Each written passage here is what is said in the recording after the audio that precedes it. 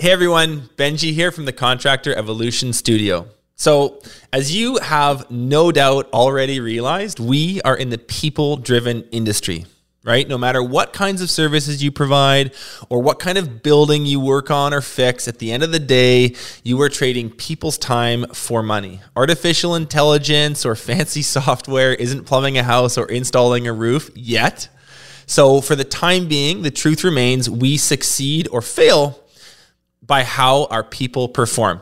Well, most of us are familiar with the idea of creating structured roles for the people in our companies. What is often not considered as much is the type of personality that will truly thrive in that role. In other words, we know what we need someone to do, but who we should go out and find to do it, that's less clear. People are different, right? The personality that makes your project manager extremely good at finishing jobs on budget and on schedule is not the same personality that makes your salesperson close a ton of deals. Understanding different personalities, where they fit, and how to productively work alongside them is beyond vital for us people-driven business owners. And remember this, these dynamics are at play in your business right now, whether you choose to equip yourself with the tools to navigate them or not. And this is why we brought on the show Dr. Ken Keys. Dr. Ken holds a PhD in leadership and management and is the president of CRG. In over 30 countries, he has helped thousands of leaders understand the interpersonal dynamics in their organizations. Ken is the co-author of the Personal Style Indicator, which is the #1 rated personality assessment in the world by participants. This assessment has been used for decades by leaders to better understand themselves first and then their people. The insights and the wisdom gained from Ken's tools allow entrepreneurs to better build teams and get more out of them. In this episode, Ken teaches us about personal styles and why you, as a contractor, need to understand them. You're listening to Contractor Evolution, where we unpack the systems, tactics, and skills you need to take your fast-growing contracting business to the next level. If you're here to learn what it takes to scale up, work less, and increase profitability, you've come to the right place. Stay tuned to learn what separates the new breed of contractor from the old school, and welcome to your ultimate guide on the business of contracting. All right, Ken, welcome to the show. It's awesome to have you. Well, it's great to be here with you guys. Nice to see you. You too. So in the contracting space, one of the things we know that's very prevalent in our industry is the fact that we rely on human labor and humans executing what humans do best. This is not a game of technology, of complex machinery.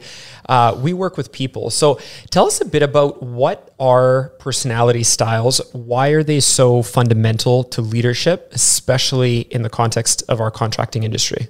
You know, some of you watching might have heard of personal styles or personality. And here's the reality, Igor. Every single person on the planet has personal styles, as we call it, or personality. So what does that mean? The reason that it's so important for any business, and especially in contracting space, is that I need to know who I am. My team needs to know who they are. And then you also have customers that you're interacting as well. So all these multiple relationships are coming together. And why wouldn't I want to manage that intentionally and deliberately and know who I am and know who you are so that I could optimize performance, get the right people in the right jobs, build relationships in a positive way? A lot of people like with the personal styles thing, I feel like there's sort of a overly simplified version of this. Like there's extroverted and then there's shy people, and then there's like people that have really big brains and they're deep thinkers, and then there's people that aren't so much like that. There's got to be more to it than that, right, Ken? Yeah, well, it's actually one of my pet peeves is when people simplify it, said, well, you're a dog or a cat or some kind of animal. And I said, well, excuse me, I think we're slightly more complex than that. You know, it's one of the reasons why our personal style indicator is now the #1 rated tool globally, is we want to honor the complexity that people have. So our definition of personal style is your natural predisposition, meaning you are born with and how you perceive, approach, and interact with the environment, which includes time, people, tasks, and situations. So, I mean, have you ever met somebody that no matter what, they always seem to be late and no consciousness of time? And are there some people that no matter what, there's a snowstorm, there's 12 feet of snow, there's drifts, the highway's closed, and they're still early? Right. So how is that possible? So because we are naturally born with differences.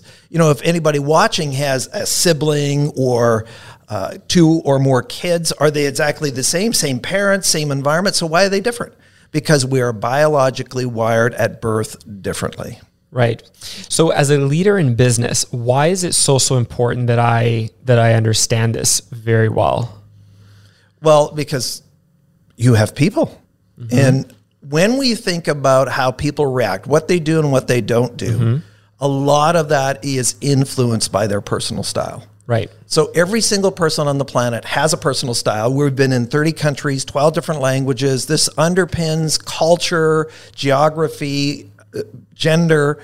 All of us have personal style, and it's influencing what I do, what I don't do, what my strengths, what my weaknesses are, what I like to do, what I don't like to do. So if I'm not intentional with that, then I'm just sort of an accident. There was a study done by our competitor, TalentSmart, and they said, what percentage of the population will realize their full potential if they don't know their personal style? And they said 2%. 2%. That means 98% of people are not going to realize their potential because they aren't conscious, awake, and aware of personal style, or as other people call personality. Right.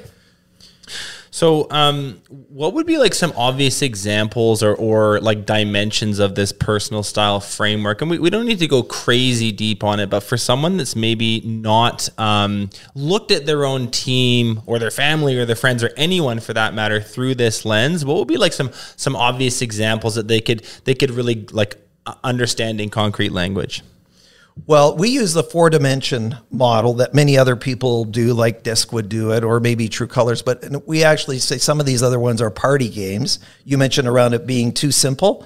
So the other side is it's too complex. Right. So there's some assessments out there that you need a PhD to understand what the report is. So one of the things we want people to do is to say, can I actually understand consciously who I am, what those preferences are, what those mean for me? So in our model, we have 4 dimensions.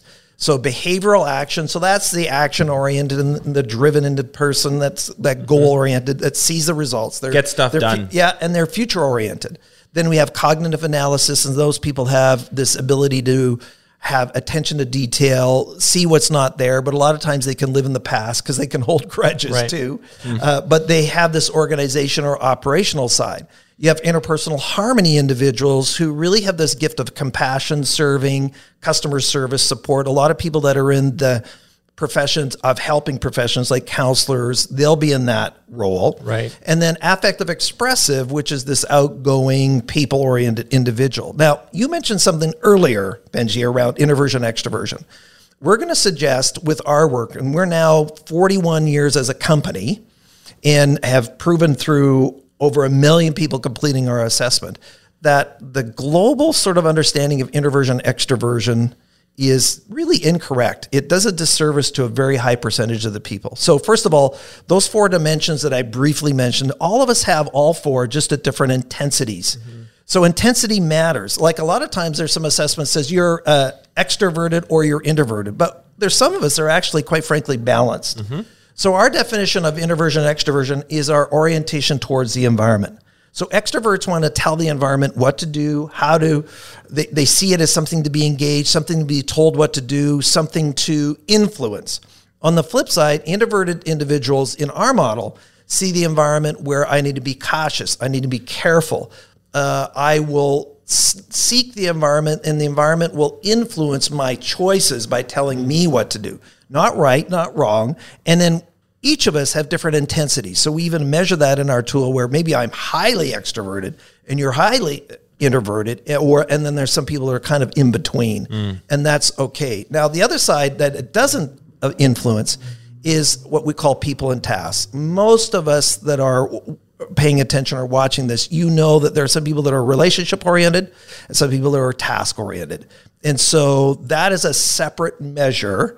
And I think it was Blanchard 50 years ago confirmed that in his studies, is that, okay, there are just some people that they just want to focus on the people side, and there's some people that just want to focus on the task. Not right, not wrong, just different. Right. And in our industry, we really need a mix of all different kinds of people and all different kinds of personalities, right? Well, that's one of the other reasons.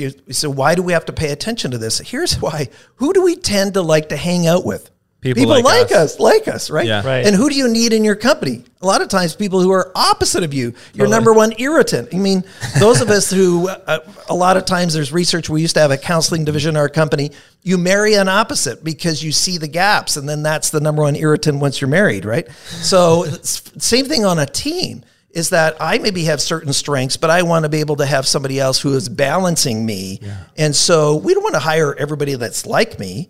Is most teams need a blend of some type of a mixture of the different dimensions, right. So that they can be successful. But the problem is nobody measures it. They don't pay attention to it. It's not included in how they hire, how they lead.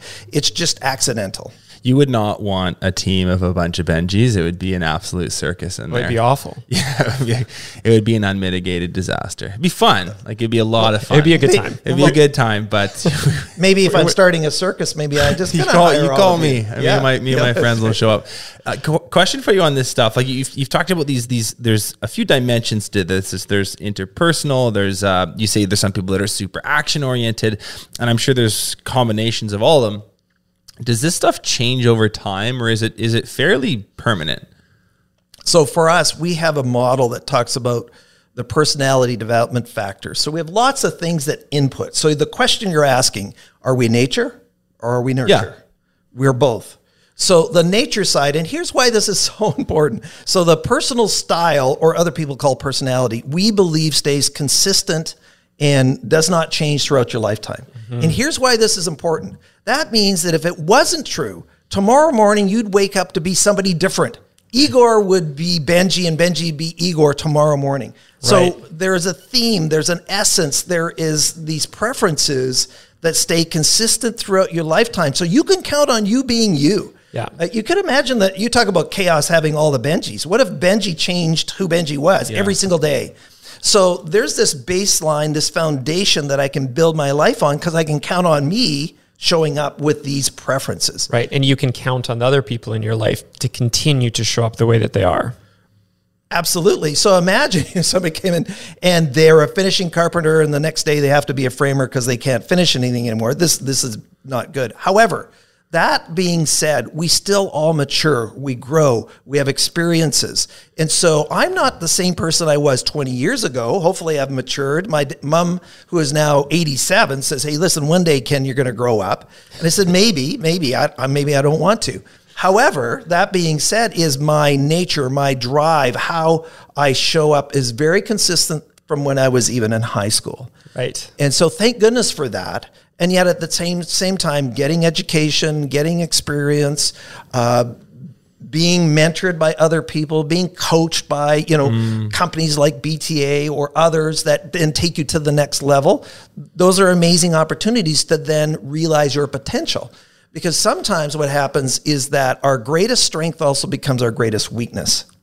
So if you only bring a hammer to the work site and you need a saw, well, this is not good. So we need to develop inherent flexibility. I'm not changing who you are, but we're creating this awareness. So there was a study done by Dr. Tasha in Denver. She wrote the New York Times bestseller, Insights. And her study was, what percentage of people believe that they're self-aware, meaning they know how they lead, they know how they come across to customers, they know how they come across to others on their team or even personally. And 95% of the people believe that how they see themselves is how everybody else experiences them. Mm-hmm. Then she had her students go out and do the research, says, okay, let's just check what Benji's friends think about Benji. And do you know that there was only 10% of congruence when people asked the people around them, says that their opinion of self lined up with how everybody else experiences them. 85% of people are delusional. They don't even know that they don't know that they don't know. Right. And so that is one of the reasons why personal style or these assessments or this track is so important. So I can open your eyes and say, in self-awareness, all things are possible. The other thing is what I do and what I don't do is constantly influencing my credibility with everybody I meet. So every single person that's ever met you, customer, employee, personal, friend, there's a level of credibility with you have with them if you like it or not. It's the price you pay for showing up. But most people don't have a consciousness, aren't awake to that.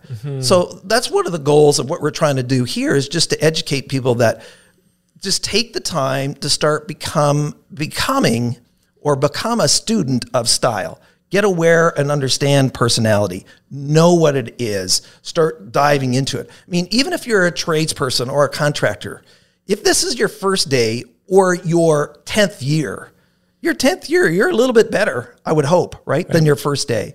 So if you become a student of style, then all of a sudden it's just like riding a bike. It's just this natural sort of focus and say, I need to consider that in all my relationships and interactions with all the people I'm working with. Right.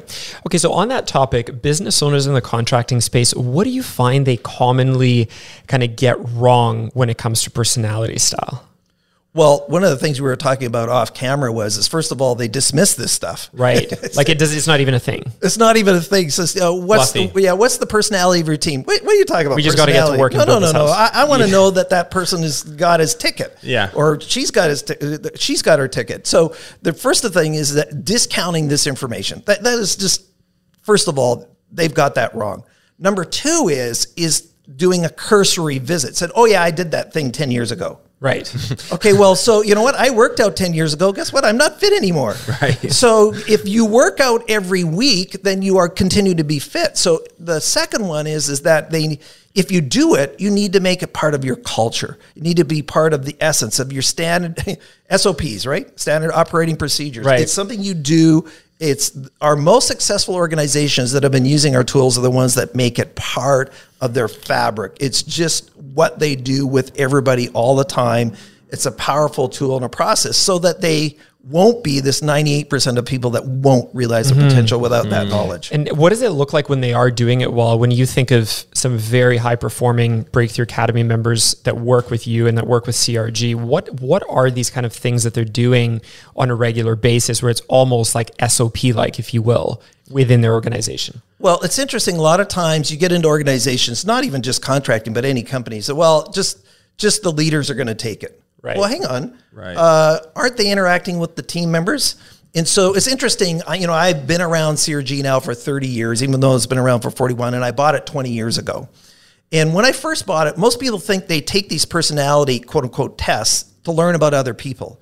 But what I really discovered, it's to learn about yourself. Right. So as a leader, as an individual, as a team player, and there are multiple reasons why. If I know who I am, my ability to say no is equally important as my ability to say yes.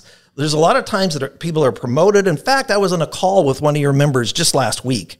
Around says, I'm really struggling with this individual who I put in charge of this team. And I said, has he ever led before? No. Do you know how he's leading? No. So this individual was very good at doing his contracting work, but leading other people is a different skill set. Right. So the ones that are most successful are the ones that they see it as a very powerful tool to contribute to clarity, contribute to understanding self. And so when I know who I am, there's all this, in this professional development space, everybody's talking about strengths, right? Yeah. So I need to play to my strengths, and developing my weaknesses is highly overrated. But I need to know what they are. But not only do I need it for myself, I need to know my teams. Now, if my team members know what their strengths are, I am actually equipping them. I'm helping them to be engaged. I am empowering them to be successful. Because if I'm the only one that's taken the assessment, you haven't really helped the team members. Because you need to understand what the team members are doing and who they are as much as yourself. So this goes both ways. It's sort of like I go for couples therapy and you take the assessment and I don't. Right. Well, because you need it and I don't. Well, hang on. That doesn't work. So the organizations that permeate and have all the sort of the core team members, maybe seasonal workers don't take it, maybe they do, but all the people that are around the company, they know who each other persons are. We have them go through their in-depths. Now, you said something a few minutes ago, Benji, about, maybe they're a percentage of this, a percentage of that. It's the blend of our dimensions that's most important. So a lot of times people talk about, oh, you're this, dominator kind of type. Well, here's the reality. 90% of the population of a blend of these 4 different dimensions that we have. And in fact, 30% or 3 or 4 are balanced. And so that messes with people. To try to describe myself as a lion or a dog or a cat does a disservice to 90% of the population. So when I know what my blend is and I know how it shows up, one of the things we teach people, not only do I go through my in-depth and I start owning myself, in other words, this self-awareness side, I get you to read my in-depth because I need you to understand who I am. So one of your members on a call just the other day was talking about, you know what? This personal style indicator has saved an employee. She was going to quit. She was my operations person. She hated me. This is the owner saying, because I gave her no time to listen to her. I was always going, was the next project, on and on I was going. And I didn't stop to really listen to her. And I was, my book is called Why Aren't You More Like Me for a reason, is that he was, why don't you lead the way that I follow? So he was not leading the way that she was willing to follow. And he says, you have saved a relationship. She understands me, that I wasn't waking up in the morning to irritate you. See, people don't judge you by your intentions. They judge you by your behaviors. Yeah, right. So what you do and what you don't do. So when Brendan and I first got married, Brenda's my wife, and we're now married nearly 30 years when we're taping this. And we had married maybe 3 months. And she was a school instructor at the college. She was doing English as a second language. And I was sitting at our kitchen table, which was a townhouse with a window looking to the carport. She pulled into the carport. We're only married 3 months. I may be reading the paper at the kitchen table. She gets out of the car. Her arms are full of books. And she opens the door and she's mad with me. Why, Benji? I didn't get up and open the door, right? Yeah. Was I even thinking about it? Giving me the consciousness that I'm even awake. So that's the sin of omission. So I didn't get up and open the door. Can I be conscious, awake, and not self-centered? So the opposite side, and one of the values of understanding personal style, is we are all inherently self-centered. We're all inherently biased. And so we get frustrated, we get upset, we have conflict. I know you wanted to talk about that as we go through it, because we judge what other people should or shouldn't do based on our preferences, not theirs. Right. I do that pretty much every day. Right. Yeah. And so we actually have a 3-step process. We talk about building credibility with others. So first one is, we teach people how to read other people, not from a manipulative point of view, but paying attention. And then the next one we talk about, and I believe this is the most difficult step, we call it suspending, or actually putting on hold or in neutral your needs in deference for yours. Right. It's the opposite of being self-centered. Man, that is the hardest thing as human beings to do, because everybody wants their agenda, their drive, what's important to them. So I'm not asking you to change your personality or personal style.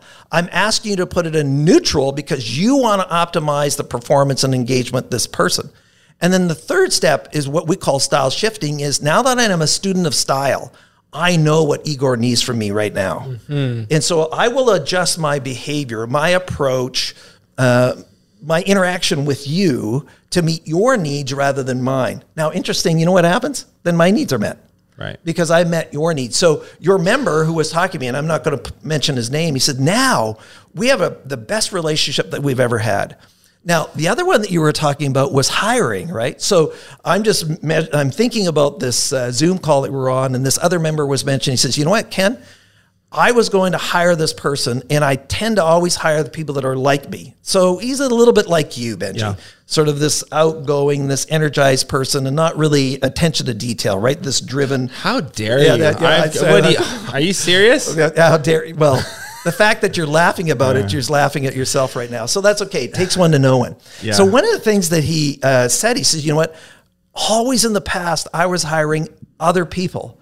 And this individual I hired, and it said, she's the best operations person that we have ever had. And he said, and if it wasn't for the personal style indicator, he says, I would have never done it. I never would have done it. Now, as you know, this is one of your more successful members. Mm-hmm. This is not just a little tiny company. He's got, dozens of staff, because he hadn't been doing it. He hadn't been using this information. And then what he did is he had his entire team go through one of the online courses just to start going deeper. It says, let's all do this together. Let's find out about who Benji is, who Igor is. Let's have some fun with this. Let's enjoy this. Oh, Ken, you're like that. Oh, you're kind of a jerk. Yeah, I am. That's fine, because I'm impatient. I'm not waiting for you. I'm interrupting you. And so you have some understanding that I didn't wake up this morning with the intention to offend you. Right. I woke up this morning and I'm just self-centered. Yeah. and I'm doing my thing, I'm not waking, maybe I got a lot of projects on my mind, lots of things that are kind of distracting me, is that I need to slow down. Everybody talks about this mindfulness now too, and I need to slow down and say, okay, my behavior is constantly having impact. Do I even know what that is? Right. I don't think most people do. And my sense, having just listened to you even just for the last few minutes here, is that like a lot of these tools, a lot of this work gives you, it's almost like putting on a magic set of glasses where you, like without them, you're looking at people and they're these like little 2-dimensional stick men with no color. And then you put it on and you see 4K, full HD, you understand somebody in all their dimensions in relation to time. Like it's so much richer of a picture that you're looking at other people and yourself with, right? So that I think is a hugely powerful thing to adopt, particularly in this space where there's so much like, well, they're good enough. Yeah. It's a warm body. We'll just check them on site and like hopefully that works. So we really need an office manager, and this person says they've done it for a year for another company. Like there's a lot of that goes on, and I feel like this is an antidote to it. Now I want to get into recruiting conflict. There's a few things I think that this stuff applies to very well, but there's something you said a few minutes ago that I don't want to just skip past. You said developing your weaknesses is highly overrated. What do you mean by that? Well, so we were joking about you and your attention to detail. Yeah. Right. So I said, lack thereof. To expect you to be the auditor of our company and now put you in the bookkeeping role and the data analysis role. I already have anxiety. Okay. It's not a fair expectation. So part of what we've already discussed, and so this might be a long answer to a short question, is the reason I need to understand myself and to say no is a lot of times people are given, let's say, an opportunity or promoted, and now components of the job no longer fit who they are, because people believe that ambition is equal to upwardly mobile. That's not necessarily true, or added responsibilities. Those added responsibilities might not be a fit for you. So I need to be conscious and awake and aware of my weaknesses, and don't use my style for an excuse for my behavior. So because you don't have an attention to detail doesn't mean you are not responsible for your expense report. Totally. You still need to do it. However, the majority of the role and responsibility here isn't going to be around that. So we always have stuff in our jobs and roles in companies that we don't like doing. But how can I mitigate that and lower that? And here's why. When I start doing things that is not my strength, I drain my energy. So then I don't have stuff left for what I love doing, what I enjoy doing. Igor and I were having a conversation at lunch about, we lost our operations manager a year ago, and she was with me for 30 years, attention to detail. And then all of a sudden it started to land on my plate because there was nobody else to replace it. You know what? I was stressed. So being responsible, say, okay, I want to play to my strengths. I want to create a company and a team where most of the people within the organization are playing to their strengths as much as possible. Now, that's not always possible to the degree you'd like to, but can I be intentional to go down that pathway? The other thing that's important is, let's say I have a larger team. Let's say there's 6, 7, 8 people in the team, and we have a conversation about who's going to do what. And I say, oh, Benji, by the way, you're going to do this. And then Benji says, because he knows his style, he says, no, I'm not going to do that. Well, Igor's on the team, says, who does Benji think he is? That prima donna kind of, who does he think he is? He said, no, Benji doesn't have that in his style. He's saying no because it's going to do a disservice to him, a disservice to the team. In 3 months from now, you're going to be frustrated with him because he's not going to be delivering on what you've asked him to do. Yeah. So now we can have a conversation as an organization, as a team, as with leaders, so that I can play for the most part to my strengths. So let me ask you this: like, if you're just an individual that is ambitious and wants to grow and wants to achieve their potential, and let's say, for the sake of this hypothetical question, you have a finite amount of personal development effort you can put into your life. Like, are you better served to work on your weaknesses so that they become your averages, or are you better to like put that into your strengths so that they become super strengths? Do you see what I'm asking? I do, and I'm being thoughtful about how I want to respond to that, and I appreciate the question.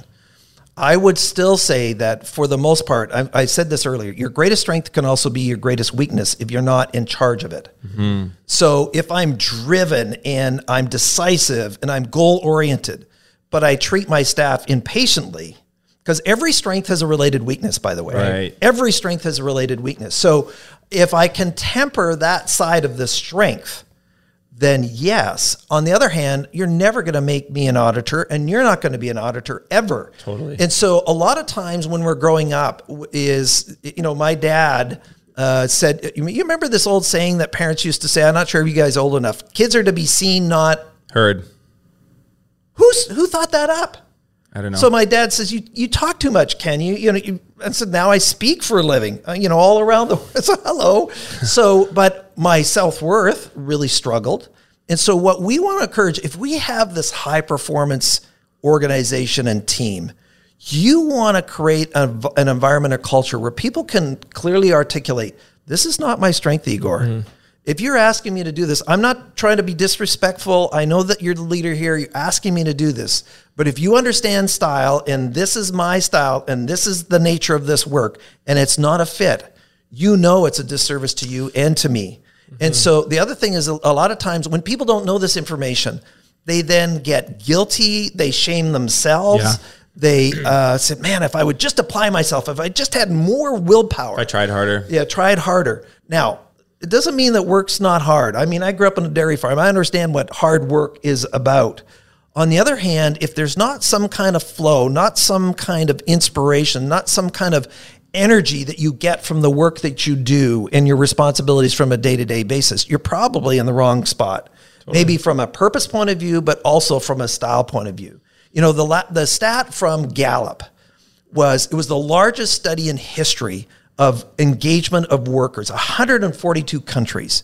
Do you know that the global workforce engagement is only 13%? I mean, that means that means 90% of the population dislike what they do, from mildly irritate to loathe, and there's fully a quarter of the population who are actively disengaged. What that means is they're sabotaging everybody else who is happy.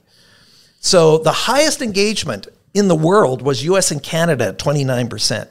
Most of Europe, most of Asia is single digits. 6, 7, 8, 9% of the population that like what they do. Right.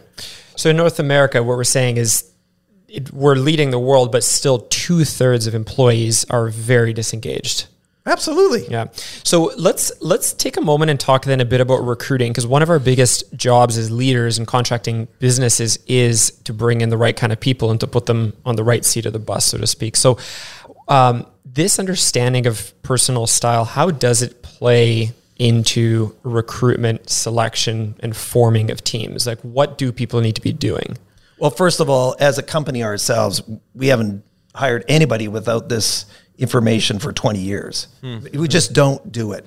So, if you went to your doctor, and so we're across this call this a treatment table, and you said to me, Dr. Ken, what's my blood pressure? And I said, well, Igor, I think you're 120/80, but I didn't put the blood cuff on your arm. You think I'm a quack, right? Right. Like, what kind of doctor are you? Like, you want to know? I'm just, I can see, I can envision who you are. If we don't accept that from medical professionals, why would we accept it in the hiring process? Right. So we go ad hoc. We were talking earlier that most people will have some kind of opinion about the person within 7 to 15 seconds, and then of meeting them, right. And then you'll rationalize that for the next 30 minutes about why I should or shouldn't hire Benji. So what you're saying, I want to capture that, like within 10 to 15 seconds, most hirers, most interviewers, most contractors make up a decision about whether or not they like this person for their team, and then they spend the rest of the interview just rationalizing that choice? Absolutely. And the other thing that happens around hiring and why you want to use this, and this was, we were talking earlier about this other member who hired this operations person who's just rocking it. And he said, in the past, I was always hiring the wrong person because I was hiring people like me versus what the position needs, is most people don't take the time, contractors, owners, business owners, and determine what does the position need from a personality point of view. Mm-hmm. So in other words, stop thinking about the person. What are the roles and responsibilities of the position? Are you clear? So we have one of our tools where multiple people, so let's say the three of us are on a hiring committee, and we fill out this assessment, it's called the job style, on the position. We say, this is what we believe this operations person or this salesperson or whatever the position is requires. And you have an opinion, I have an opinion, you have an opinion, and then the report brings it up. You know what happens most of the time? The three of us have different opinions. So how could, even if there's just two of you, how could we hire the right person if the three of us can't even come to an agreement about who we want to hire? Right. Now, that's the purpose of the tool, is that Benji has a perspective, you have a perspective, I do. Probably none of it's wrong. It's just saying, why do you believe we need that in that position? So they haven't taken that time in advance to really be thoughtful about the roles and responsibilities. Now, all the standard things that you teach at BTA around hiring the right person, around skill sets and, interviewing skills and all these qualifications, can they even swing a hammer, is still needed. But what is that nature of that person to be able to fill that out? Now, from there, can I start to remove as much bias as possible? It's called implicit bias. All of us have it. From the interview, where these assessments help to understand who you are as part of the conversation. Right. And one of the things that a lot of tools don't do is to measure sort of what we call inherent style flexibility. So you can bring, knowing who you are from a style point of view or personality point of view, let's say on our second interview, is that then I can bring questions that are relative to who you are and your preferences, both strengths and you talked about challenges. So yes, I need a foreman out or a site supervisor who's going to get things done, take charge, overcome any kind of challenges that are on this site because stuff happens. Yet, don't tick off my entire team so they quit. Right. So I build my conversations to listen, where have you demonstrated tolerance and patience when things have gone wrong and you've still supported your team? Totally. So you now bring that into that. Now, as I mentioned before, every single style has related strengths and weaknesses. So there are some individuals who are very interpersonal and they're very giving towards other people, but they actually avoid conflict. So, when we think about I'm a leader and all of a sudden I have somebody who's toxic on the team, never underestimate the toxicity that one person can have for the whole team. So instead of dealing with Benji's behavior, I just let it go. So my new policy is I don't have a policy because I've allowed you to do whatever you do. And so everybody else is quitting. My A stars are quitting because I've let the C player hang out. Right. One point I love there is, and we see this all the time, a business owner will say, hey, I need a production manager, and here's the things that they need to technically know in their background. But that question of what is the personality that we need here isn't asked.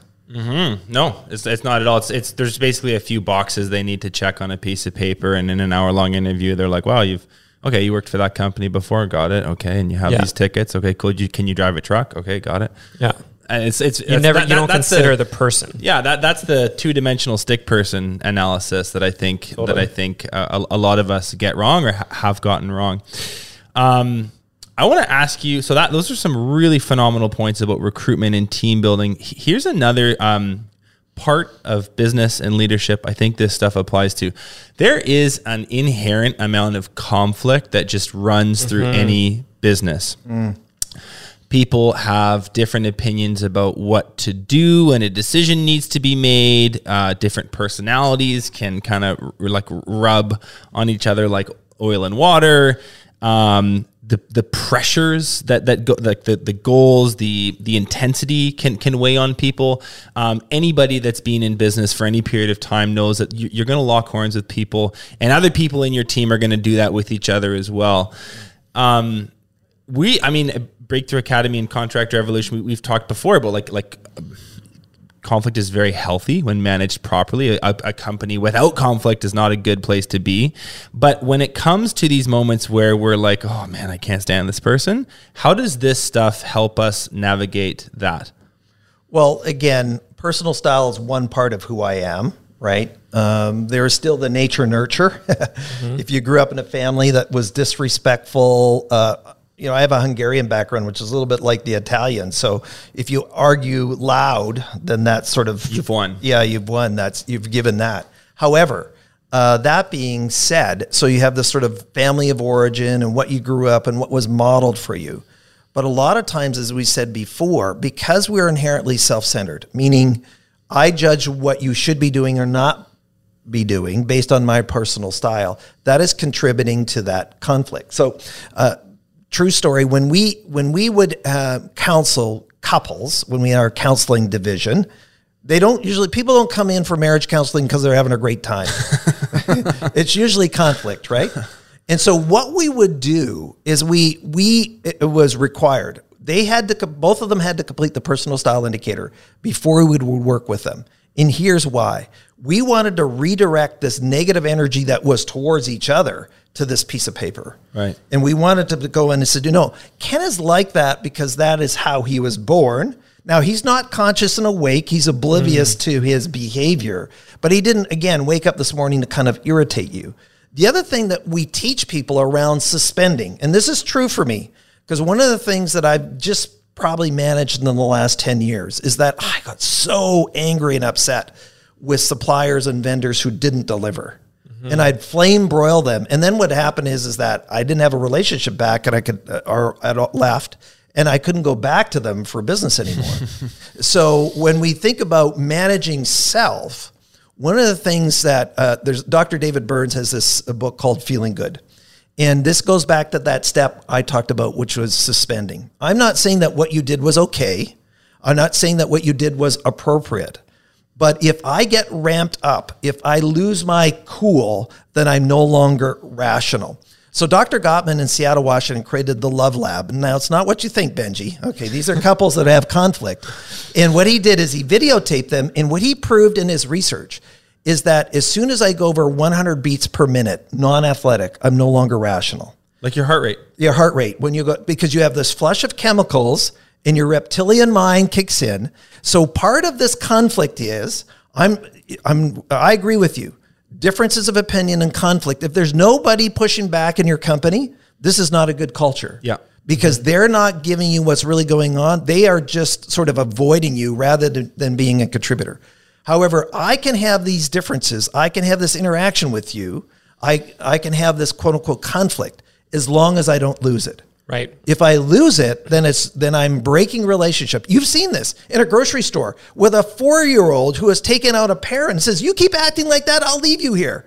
Well, they're not going to leave them there. They're saying things that they regret. And a lot of times we say that the people we love the most, the ones that we're closest to. So in a work environment, how can I stay grounded and centered? Maybe I'm happy, maybe I'm even a little bit angry, but I'm not going to let myself go over 100 beats per minute because of what you did. And so we can still have this conversation. Now, there are some styles, they withdraw as part of the conflict. Yep. So the interpersonal harmony, who are these nice, cute, fuzzy bear people, right? They're actually the ones who invented the word sabotage. So they're passive aggressive. And so you've really ticked somebody off in your company. This is a support person, and they're letting the air out of your tires after you leave. And they said, call that contractor, see you'll be there. No, I'm not going to call anybody. And you show up, and they're not ready for you. And so why? Oh, I don't know. I must have forgot. I don't know. And so now this passive aggressive side's coming out. So every style has its related way that it responds to conflict. And then there are some like the high cognitive analysis individuals, because they see what's not there. And let's say there's 100 words in an essay, 99 spelt right, 1 spelt wrong. Which one do I point out? The one that's wrong, right? So if I'm in a relationship and on a team and I'm constantly showing you and talking to you about your deficiencies, but I'm never affirming the positive side, then how's that going to go? Yeah. So when we talk about communications, conflict, it's all these interdispersed pieces. Or, as I said earlier, the interpersonal harmony individual who doesn't deal with the team member who is actually stirring up conflict and was disrespectful to me. And I said, hang on, Benji, I appreciate your content is fine, but how you approached it and how you said it was disrespectful, and that's not how we operate here in this company. And so that is very difficult for certain styles. The affective expressive person could be making all these promises and never keeping them. So they tend to overpromise, underdeliver. Yeah, I'll get a hold of that. I'll catch that. And so then they get into trouble with conflict because they like to be liked, even though they come across very confident. They like to be liked, but I'll just say something to appease you so that you still like me, even though I know that the moon, the stars, and everything in the world has to line up to deliver that 4 o'clock deadline. It's not going to happen, right? Sounds familiar. Yes. Yeah, that's very real. Yeah. So to understand conflict and how to work through conflict, you also have to understand personality style. 100%. Yeah, absolutely. Totally. And then be in charge of it. So there was this study done that Dr. Ray Williams, who is a friend of mine, a colleague, he writes for Psychology Today, and he talked about what are the 3 skills that leaders need to be successful. So number 1 is self-awareness, which we've been talking about. Mm-hmm. But number 2, which is what we're talking about right now, is self-management. Right. So if I know I'm a jerk and I'm still a jerk and I act like a jerk and continue to treat you like I'm a jerk, I'm still a jerk. So I'm self-aware and we're congruent. But I could be a jerk. But I could be a jerk. But if I know and I act and I act with that knowledge, it's different. It's different. So step number 2 is self-management and self-mastery. Meaning I'm in charge of self. Yes, I know I could be that way, so let me temper that. Let me manage that. Let me be intentional with my behaviors. And then the third one is a deep understanding of other people. Everybody talks about emotional intelligence, interpersonal skills. That's what we're talking about. And if your business never has people in it, you're fine. If you're Tom Hanks in Castaway, then you're good. You don't need this show. But if you have anybody that you have to interact with, customers, suppliers, people that work for you, guess what? It has to include personal style. Yeah. It has to. Yeah. I love it. So good. So good. Can I ask a question here? Yeah. So we've been talking a lot about conflict and stuff. I love this conversation. I want to talk about if you're running a really high performing team, things are going super well, the business is growing effectively, results are awesome. I really want to fine tune this performance culture. I want people to play into their strengths. I want us to work cohesively together. What are some of the practical things I could and should be doing as a leader to further kind of foster that culture? Well, one of the things that our tools do is that you want to not create a codependent relationship. So in other words, there's assessments that, okay, only me, the person who gave you the test, can tell you who you are. You want to equip people so that they have their own self-awareness. So we've already touched on that, but I just want to go a little bit further with it, is that you want to create an interdependent or an independent sort of culture, is that I own my stuff. Yeah. So if I'm a team that's high performing, I own my stuff, but I also have given you permission to help me to understand my stuff as well. I've had the privilege of being in New York in Trade Center number 7, building number 7 with Dr. Marshall Goldsmith, the number 1 executive coach in the world, at an invite-only event. And he said, one of the things that shocks leaders, and he's just retired, but he was coaching the top CEOs of the Fortune 500 or the top 500 CEOs.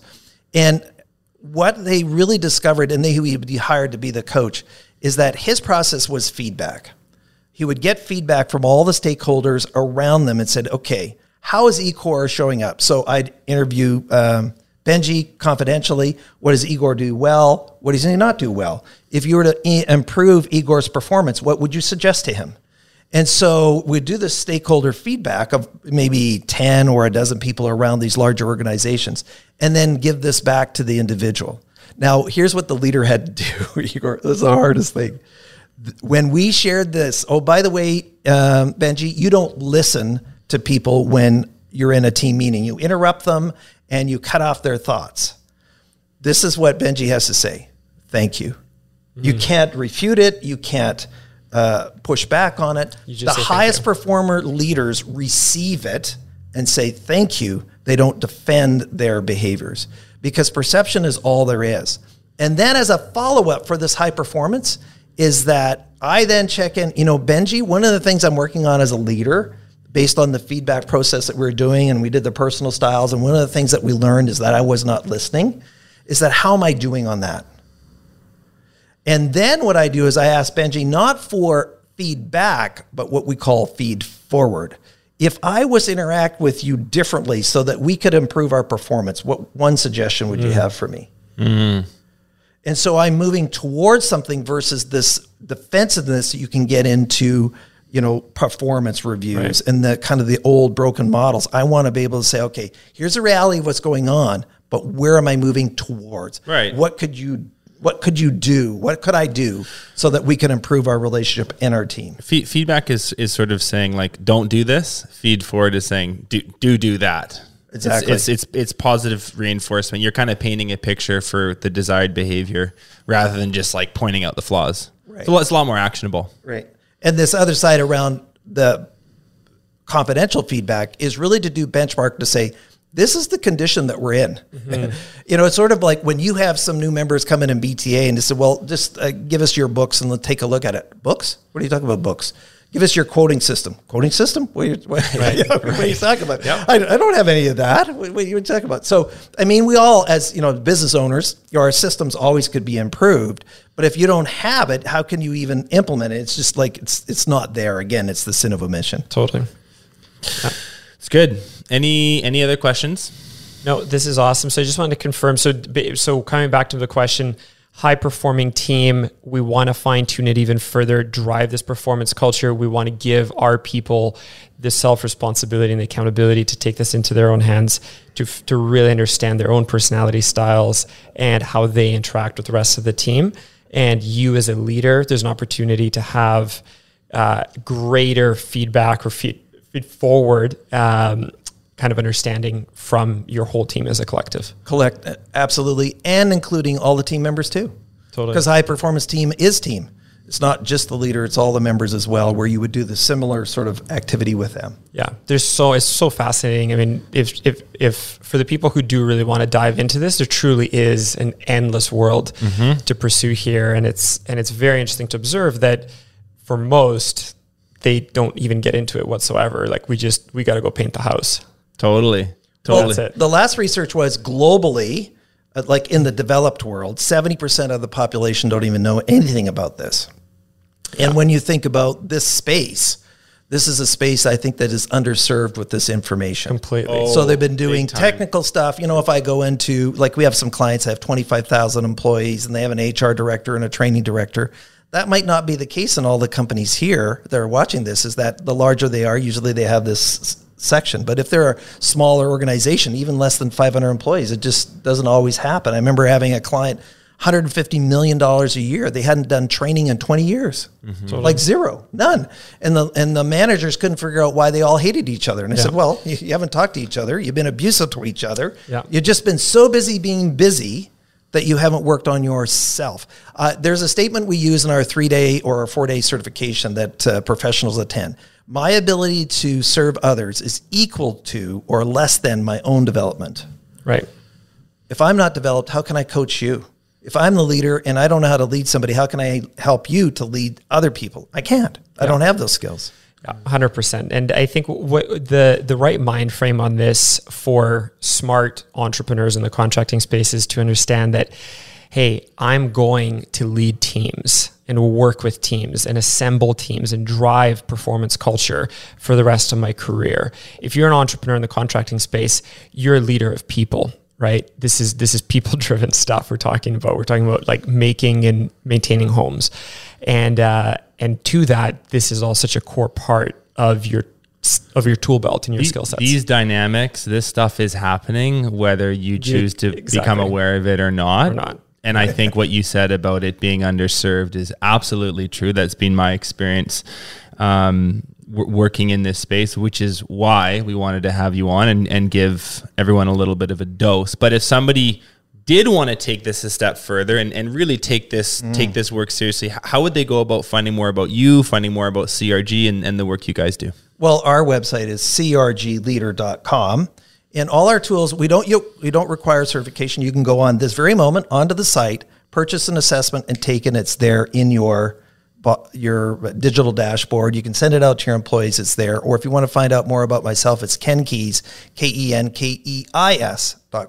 Awesome. And I love it. And we've got a couple of books here. I love the title of this top one. Why aren't you more like me? Why aren't you more like me? By Dr. Ken Keys. Amazing. Ken, it's been so good to have you on the show today. Thank you so much. Fascinating discussion and one that, we would really encourage people to dive further into this world. Like Benji says, whether you're aware of it or not, it is happening in your business as we speak. Thank you. Thanks, guys. Hey, if you enjoyed this show, hit that subscribe button. It's what allows us to produce more awesome content for you totally for free.